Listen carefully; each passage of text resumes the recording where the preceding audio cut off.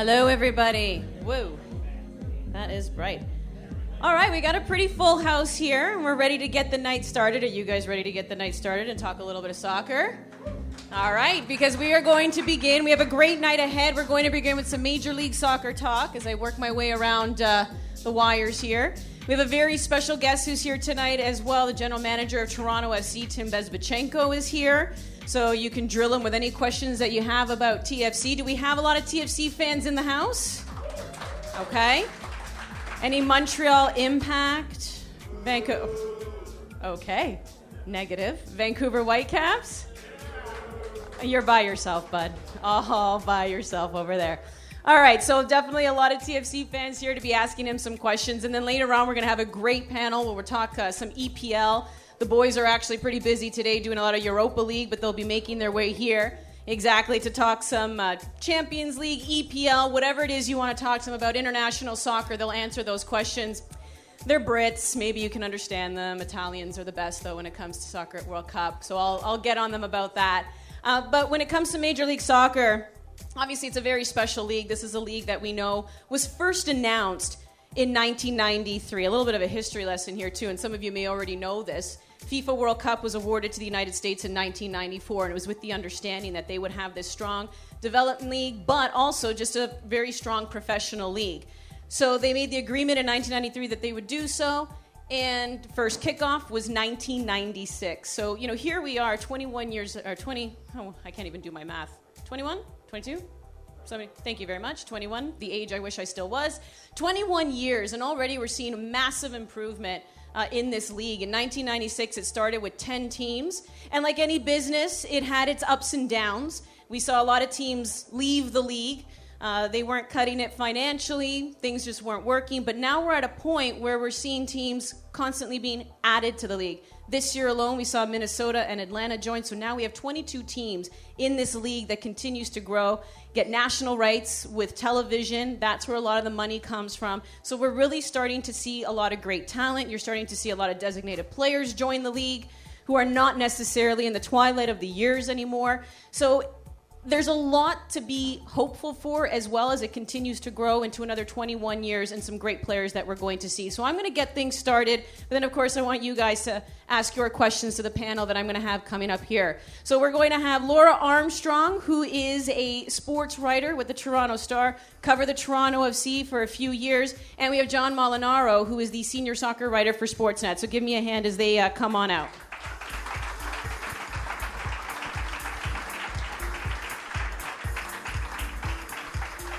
It's their first show, and they're already coming on stage with beer. So clearly they're not rookies, which is awesome. So welcome to, I guess this is the first ever Footy Talks, which is pretty awesome. I've been a part of the Puck Talks for hockey, and we get a great crowd as well. But I don't think people realize how many soccer fans there really are out there, and you can already see by the packed house here and the questions that they're going to have. But I guess, John, I'll start with you. You've been covering this league for many, many years. I just gave a really brief and probably cheap history lesson there. But what have you seen about this league in its growth? And here you are now, 21 years the league's been around, and now we have 22 teams, which originally started with 10. Yeah, I think the main thing that sort of sticks out for MLS is just the growth in interest. I mean, I can remember when the league was first announced, and there was a lot of skepticism. Because that was leading into the World Cup in '94, and of course the U.S. it was contingent on them getting a league to get the World Cup in '94. So I think there was a lot of skepticism on my part, and in those early years they were, let's be honest, they were pretty sketchy. When you had teams that were only in a certain town for a couple of years, the two clubs in Miami or in Florida were contracted, but I think they kind of stayed the course, the league overall, and it really kind of built up a solid business plan, and you saw more teams come into the league. And, now it's to the point where you're getting multiple cities around the country in the U.S. who are really sort of interested in getting a team in Major League Soccer, and for good reason. I can remember when Toronto was granted an expansion franchise, the franchise fee was pretty minimal, a couple $1 million. Now it's Forbes, I think, rates them worth over $100 million. So you can understand why owners are interested to get into Major League Soccer. So I think just the sort of stability of the league over the last 20 years is really what's kind of struck me about it. What I find also interesting about the league, and Laura, maybe you can speak to this as well, is I know viewership on TV, this is still something that is a struggle, and you're looking to get viewership, but then you read articles, and already when it comes to attendance, and we know a lot of times the soccer stadiums are bigger than some of the other pro stadiums out there, that MLS has already surpassed the likes of NHL and NBA as far as consistent attendance at a game. Can you just speak to just what you see when you go to all these different stadiums and you see the fans, and how sometimes it can be deceiving where you think, well, maybe it's not popular because maybe you're not getting the viewership on TV, but you're like, wait a second, there is always at least 20,000+ fans that attend these games.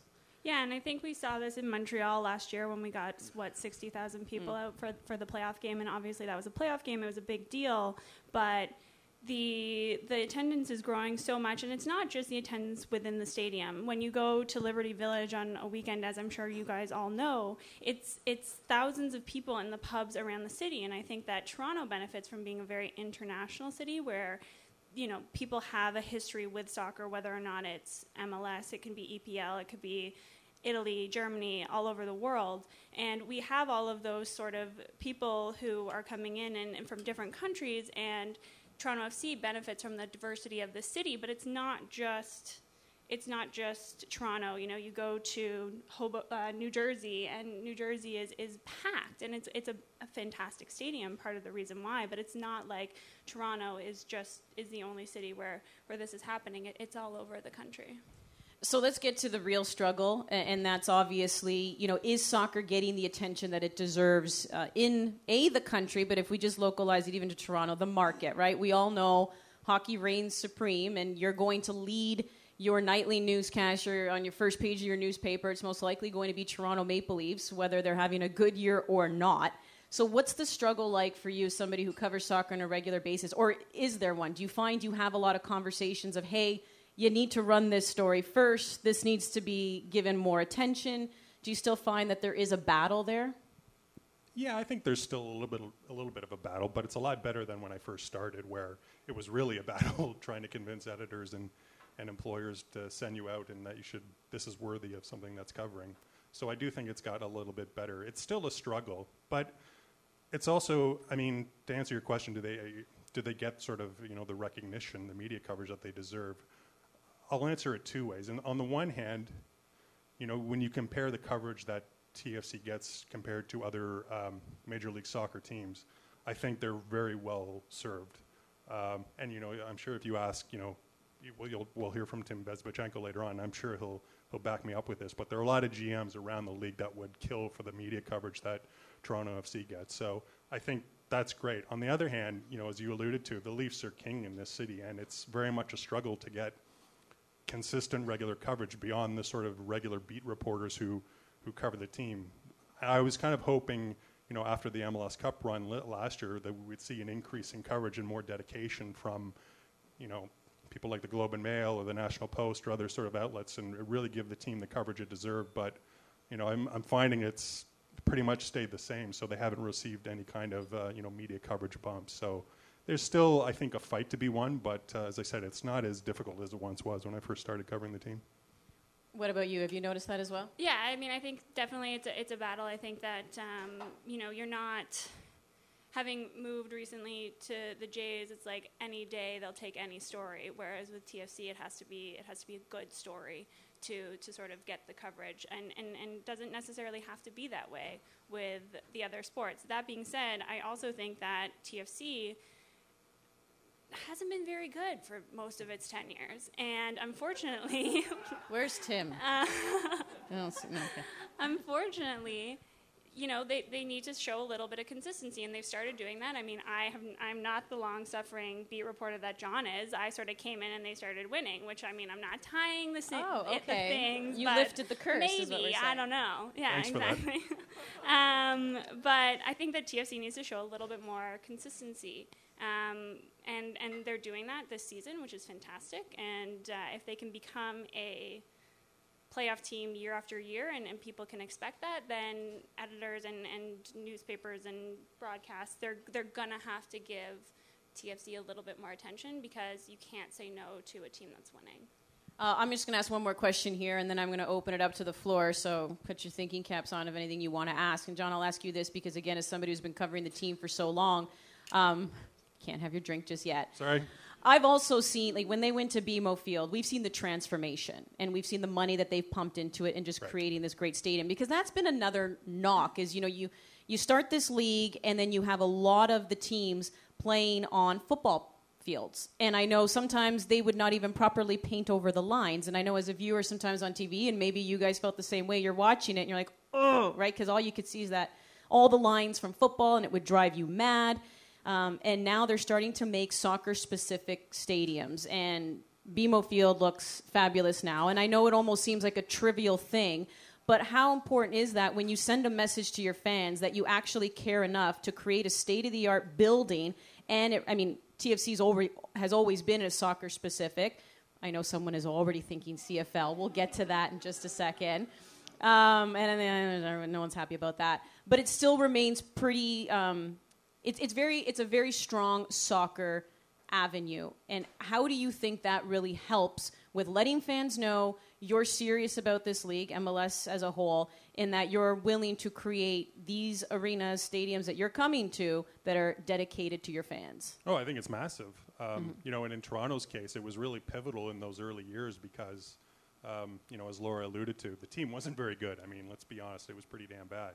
So, but the whole sort of appeal of going to TFC games at the time was sort of the experience. It was really, the fans in the South End, screaming their heads off and singing the song in honor of Danny Dichio and throwing the cushions on the pitch by the thousands when he scored. That sort of experience, those first few years when the team was just god awful, that was sort of the whole appeal of BMO Field, of going down there. It created this really unique fan experience that was unrivaled anywhere in Toronto sports, be it the Leafs or the Jays or the Raptors or whatever. So, and I think having a great venue like BMO Field, was pivotal in that because it's kind of said to the fans, hey, this is your stadium. We're giving you a proper home. Own it. Don't just sort of be, an occupant or a tenant, so to speak. Make this your own place, and that's what they really did. And I think a lot of other teams are smart to kind of go along that route of having a soccer-specific stadium, something where they can sort of properly harvest and nurture that culture, because that's, I think, at the end of the day, is one of the great appeals of Major League Soccer is the fan experience. Well, and it looks better on TV, Sure. right? And the networks love it. I remember working sideline in Kansas City, which, by the way, is disgustingly hot.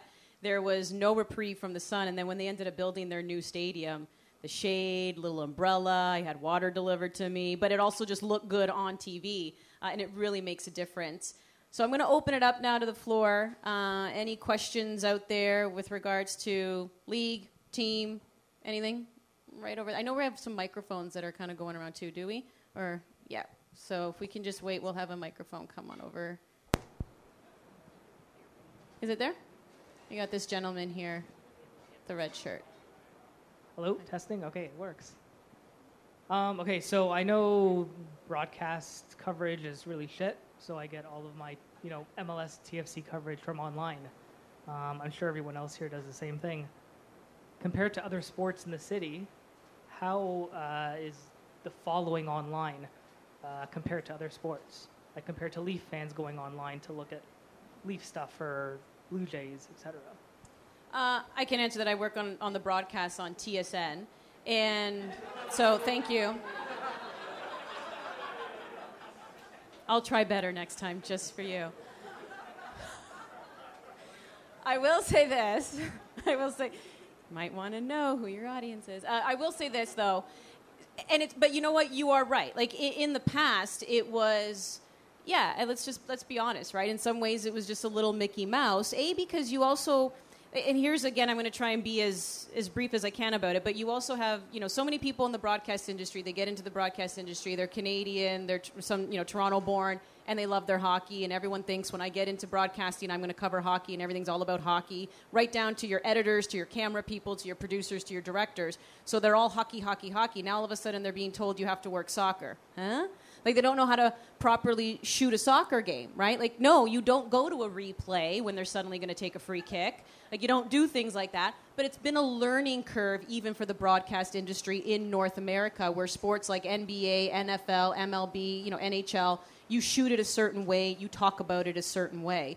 So it has been improving, and with the league getting bigger and with the network rights being purchased, and going down to even simple things as stadiums looking better. It just looks more appealing on TV instead of seeing football lines. I can say that the numbers for the coverage, so TSN does a lot nationally for Toronto FC and Vancouver Whitecaps, and the numbers in particular for TFC have been really good, and they've been improving as the years go on. It really helps that you're ponying off a year like last year where they're coming off an MLS Cup final, but the numbers have been getting better. And it helps when there's consistency, because if you recall, this is where I started covering TFC. I was with Goal TV. So, either you subscribe to Goal TV, you subscribe to that package, or you didn't. And then, sometimes we had, 1,000 viewers. Sometimes, you had 10,000. It was so bad. It was abysmal. Now TSN, working on consistency, on, what station it's going to be on. The times are getting more consistent. Makes it easier for you guys to know where to go and when, right? Do you follow up on that? Yeah. No, but what I'm saying is the numbers are still pretty big on TV compared to online. There's still more people who are tuning in to the TV side of things. As the production is getting better, you're seeing more people definitely watch the TV experience now, because that's what I'm trying to say. The shooting is getting better. The coverage is getting better. The analysis is getting better. So more and more people are tuning in TV-wise.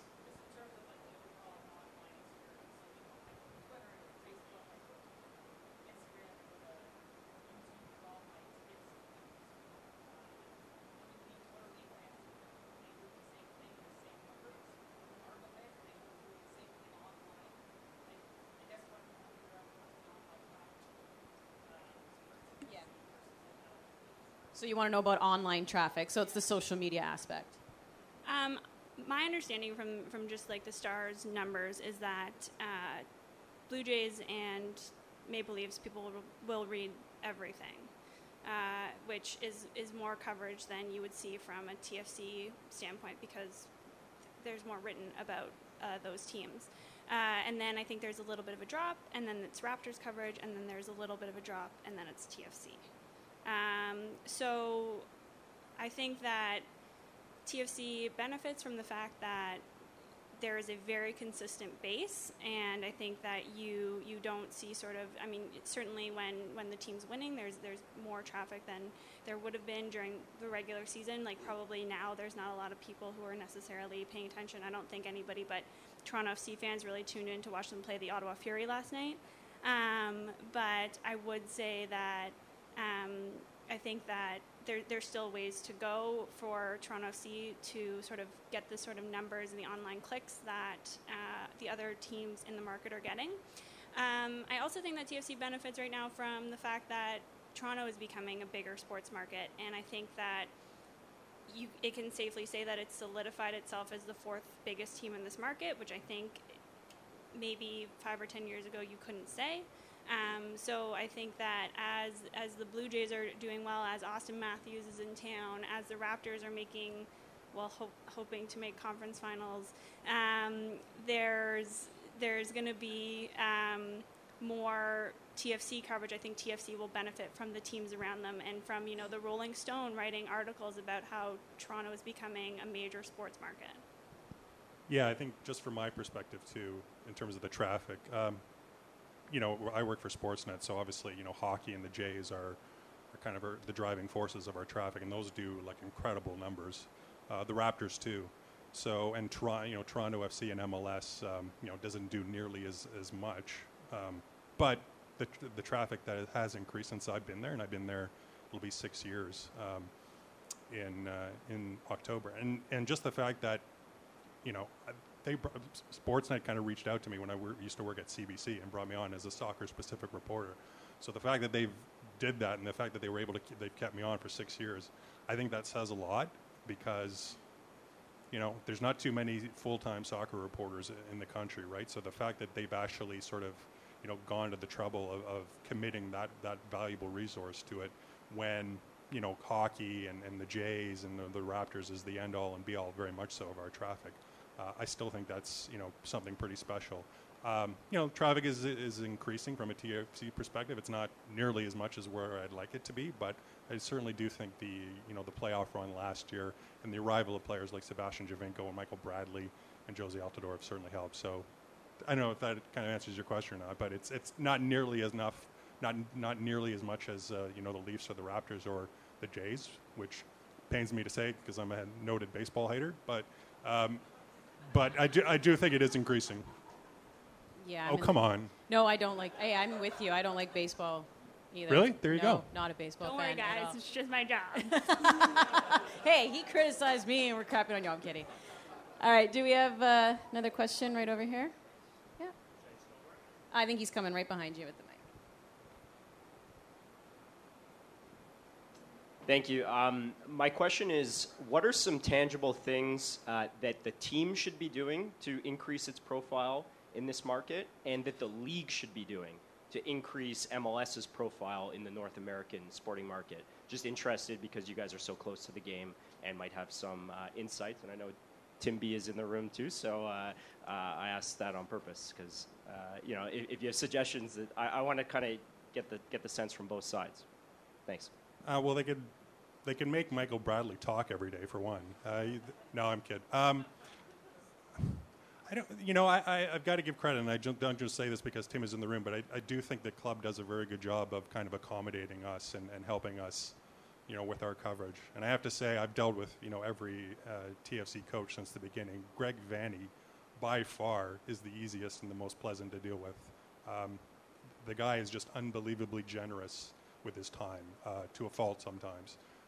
And that goes a long way. So I think that's something that's, I certainly appreciate. I know a lot of my colleagues who cover the team regularly appreciate. So I'm not sure that the team can do much more. As far as the league, sure. I mean, more, just shedding some more light on the team just in general. I mean, whenever I tend to think that they kind of tend to focus more on the New York teams and Los Angeles, and certainly this year with Minnesota and Atlanta coming into the league, they've kind of been focusing on that and sort of promoting them. I think it's just a matter of simple promotion, right?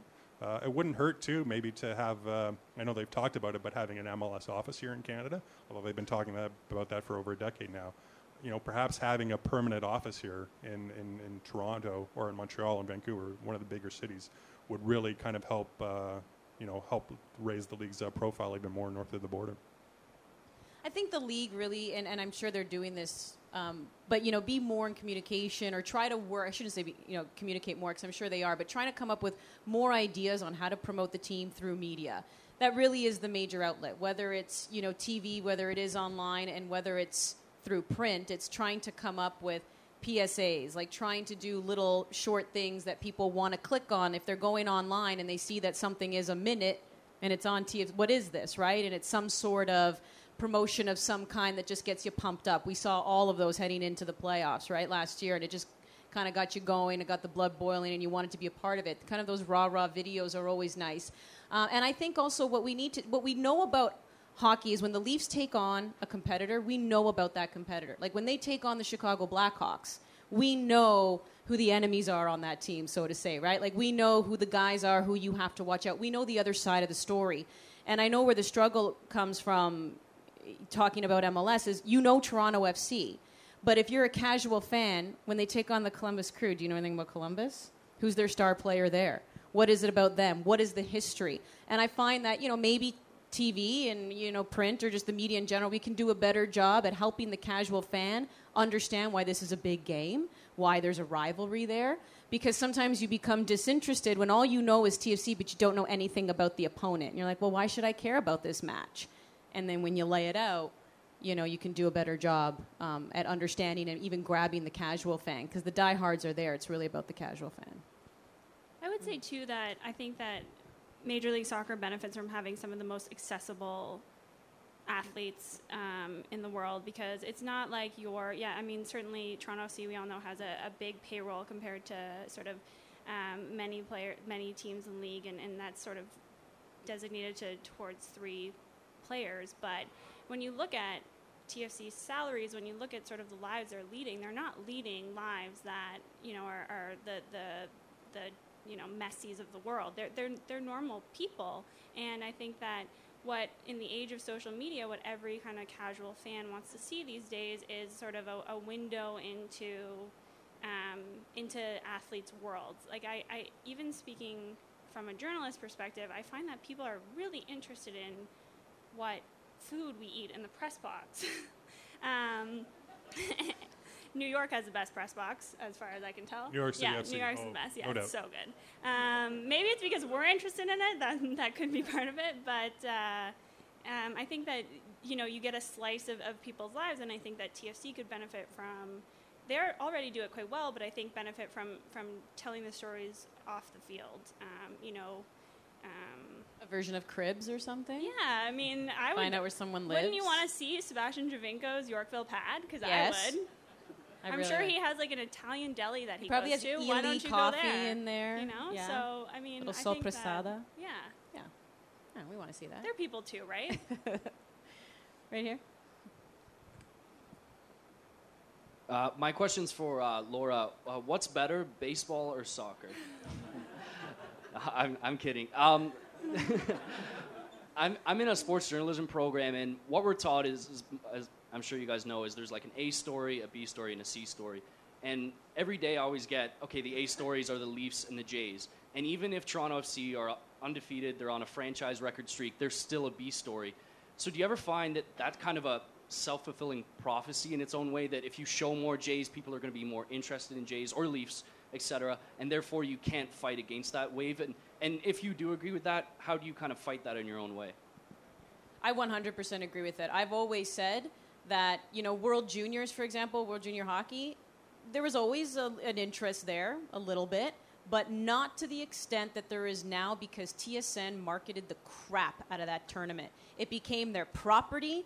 They put all their resources behind it, cool commercials, write-ups. Suddenly we care about the World Juniors. And I'm not saying that there isn't great talent at the World Juniors, and, you know, a lot of these guys will end up making the NHL, but a lot of them don't. We never hear about them again, yet we really care about this tournament. TSN did a phenomenal job in convincing you the World Juniors is worth watching. So I completely agree with you, and I'm not trying to say the media is brainwashing, or maybe I am, but you're right. The more you see something, the more you're like, I guess I gotta watch it. And then suddenly it's like, this is actually pretty friggin' cool. And I agree with you, and that's been an argument I've had forever. I'm like, if you can turn something into something great, and you can do it with any product, you just have to pump your resources behind it. Yeah, I think the onus is on the journalists who cover soccer, maybe even more than the journalists who cover other sports, to write good stories. I think that it puts some pressure on the club, and I think that TFC is quite good at this, that they work with you to come up with stories, and I know, you know, their PR department is really phenomenal at trying to, you know, convince athletes to do stories that maybe they don't necessarily want to do from the outset. I also think that, as I said, it's on the team to keep winning, because you can't necessarily keep a winning team down, even though I know that we, you know, there was still that fight going up, leading into Major League Soccer's, like the MLS Cup final last year, to make TFC an A story. I also think that league-wide they need to stop making the playoffs 6 weeks long, because everybody gets bored, and by December 10th, people are like, wait, soccer's still happening? Like, that's dumb. Yeah, no more 2-week breaks. I agree with you. Where's Don Garber? Yeah. Anyways, John, yeah?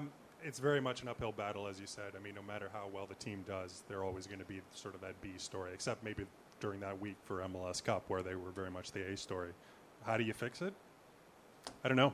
I honestly don't. I think it's just, you know, people like myself and Laura continue to plugging away and continue to sort of fight the good fight and write stories that need to be told, but I think maybe stories that you probably don't know about that should be told. And sort of not off-color stuff, but sort of stuff that doesn't necessarily have so much to do with soccer. So the perfect example would be, you know, when Donald Trump won the U.S. election last year, you know, Clint Irwin was someone who's pretty politically engaged. And I remember writing, a few stories about just his thoughts on the election and what it was like for him personally. Now that might not, to the average sort of TFC fan who only cares about, well, is Seba injured? Is he going to play on, Saturday? That might necessarily appeal to them. But I think a story like that will probably appeal to a wider audience. So I think it's, as I said, it's incumbent upon the sort of regular beat reporters who cover the team to cast their net a little bit wider, not just report on sort of the, the ins and outs of, what's going on in the field and behind the stage, but also kind of stories with sort of greater, social sort of impact and range. And not to put the onus on you guys, but like get your non-soccer loving friends out to BMO Field, because if you're a true sports fan, you're going to love that place, and you will find some people who will get into that stadium and want to come back, right? So, and I think TFC benefits hugely from the base of fans that it has, but trying to get as many people as you can out to watch the games and sort of fall in love with this sport and the community that exists around TFC. I mean, as I said, I think anybody who loves sport for the reasons we love sport, the community, the atmosphere, will fall in love with TFC the way that you guys all have. And then it goes back to your question. The numbers don't lie. So if more people click on the articles, if more people click on videos that are put up online about the team, at some point, a producer, an executive producer, you can't, or an editor, you can't ignore that. You just can't ignore, because the numbers don't lie. And if people are clicking on it, if people are reading it, if people are engaging, then you have to cater to the crowd. You have to cater to the audience. So you're right. It does work. They can provide only so much information. You have to be willing to want that information too, because that's what you sell to sponsors. That's what you sell to advertisers. You show them the money. And you show them the numbers, they show us the money. And that's how you end up saying, look, this is the interest level, right? So that goes back to the clicks, and you're right about that. In the corner. So a lot of us in this room go to places like The Guardian, Football, for not just the scores, but analysis and drama and the David Squires cartoons and all that kind of stuff. And it is tough to find that in mainstream media, but we're getting that a lot more from not mainstream media, and from blogs and aggregators and other writers. And I guess the question is, how much is that influencing what is your argument, right, for saying that there is a following, there are people who don't just want the AP lines and the scores, they actually want a lot more than that. They want the drama and the analysis. And to your point, what kind of advocacy beyond just clicking can you do? Because it's one thing to say there's raw big numbers. It's another thing to say there's people who spend a lot of time on a website, and they're more likely to see the advertising. They're more likely to engage with it. And rather than just clicking, what other things can consumers and fans and champions of the game do to convince your editors that TFC won last night and it's not even anywhere near the banner or anywhere near the front page? And the Toronto Sun's got 2-page spread on this, and you guys are not looking good. What can we do as advocates to sort of convince you of that? Well, I think, first of all, events like this certainly help. If for no other reason, my boss is somewhere in the back, so he's hearing all this, so you can have a word with him later. No, but I do think events like this, and this is why it was so great that I got invited, was that, this would have been unimaginable 10 years ago, right? So I think it shows that there is some sort of level and that there's a growing community of soccer fans in this city. So, if you kind of continue to let your voices be heard and sort of email editors or, social media, right? Because a lot of writers and editors are on, Twitter or Facebook. And you raised the point that you just raised. Hey, Toronto played Ottawa yesterday. I know we all want to forget the result, but it was a pretty important game. It wasn't on your homepage. What's going on with that? So I think that's important. And you mentioned a good point about sort of blogs as well, kind of mainstream media reporters. I think they play a pivotal role. I really do. I think, you shouldn't just sort of be getting your news from, people like Laura and myself. You should be getting it from, from bloggers as well, because they're, very much, a lot of times they're sitting in the stands, so they have a very unique perspective. So they're literally on the front lines. So I think they play an absolute, pivotal role in the coverage of this team. But read everything me and John do. Yes, absolutely. Literally everything. I mean, I think that all of these questions sort of, they're difficult to answer because we as a business are shrinking, and it's not that easy to cover all of these sports all the time. And I also think that we need to make sort of leveled arguments about when TFC should be the number one story, because there are certainly days where TFC deserves to be the number one story. Last night, TFC playing the Ottawa Fury was not the biggest game in Ottawa, because go Sens go. But like, it just like wasn't. So it's hard to. I mean, we need to make rational arguments for when this team deserves coverage and for when it doesn't. And it's not to say that TFC didn't deserve to get in the newspaper last night. It just means that, or online or wherever. It just means that it's not going to lead the story yesterday, and yesterday it didn't deserve to lead the story. So we need to make sure that we're making the arguments where they make the most sense. I also think that, especially in the TFC world, I think that the blogs are fantastic. And I think that maybe going forward in terms of mainstream media, we need to, and we've been talking about this for a long time, I know in our sports section, about changing the way that we cover this team, because you get the score and you get the play-by-play on Twitter or on social media, and by the time the newspaper or even the story gets online a couple hours later, it's old news. So, we're looking at discussing how to sort of analyze games or to write stories off of the gamer that are a little bit different. Pick a point in the game that is interesting and to cover that rather than covering the game itself.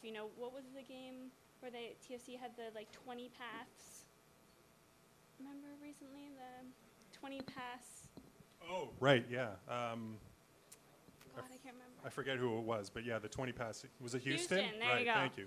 Analyzing that moment rather than analyzing the whole game, because I know for TFC at least, for the Star at least, we have Neil Davidson, who is one of the best soccer writers in the city and has been for a long time, providing the game story. So if I'm there, why not give you double the amount of coverage by analyzing a point in this game or analyzing something that somebody said after the game, rather than producing the same thing when two of us are there. So it comes down to, I think, a lot of creativity, and I think that it'll come down to creativity on the part of you guys and the part of TFC and the part of us to all sort of push this forward. And you're right. I mean, social media is the best way to politely to voice your displeasure, obviously. People are more receptive to listening to that kind of criticism, but trust me, they check. They definitely have people who monitor, the social media accounts, and again, they're checking the pulse of the fans and just of the community and what it is that they want to see. Now, I'm the type of person where I like to bring fire. I believe controversy is also what gets people engaged. And I feel like heading into last night's game may or may not have affected ratings in any way or interest in any way. I don't know. But if you're a TFC fan, you should be seething right now that they once again have to compete for the Canadian title. When they won it last year, Will Johnson broke his freaking leg scoring that winning goal. And because they switched the dates, suddenly that title is not being honored. I feel like that should have been a story going into last night, getting people riled up, pissing them the hell off. And I know that that's a story that for example, I always try to think of a casual fan. Believe it or not, my mom's the diehard. It's my dad who's the casual, but that would pique my dad's interest. He'd be like, what?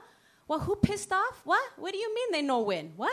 My dad's Italian, right? So all of a sudden, he's like, what are you talking about? And then you tell that story. And I believe sometimes you got to bring that little, light the flame, get the shit going, and that suddenly will get some interest too. So sometimes we don't need to be telling all the raw stories. Sometimes we need to be telling the gritty stories and the stories that spark a little controversy, because that's what gets people interest. Whether we like it or not, we love gossip. We love that shit. So the more we can tell that, guarantee more people will become involved. Trust us, we wouldn't have written this much about grass if you guys didn't read the stories that piss people off. All right, so that's it for the MLS panel. Thanks so much. Those great questions, guys. We got Tim Pacheco coming up next.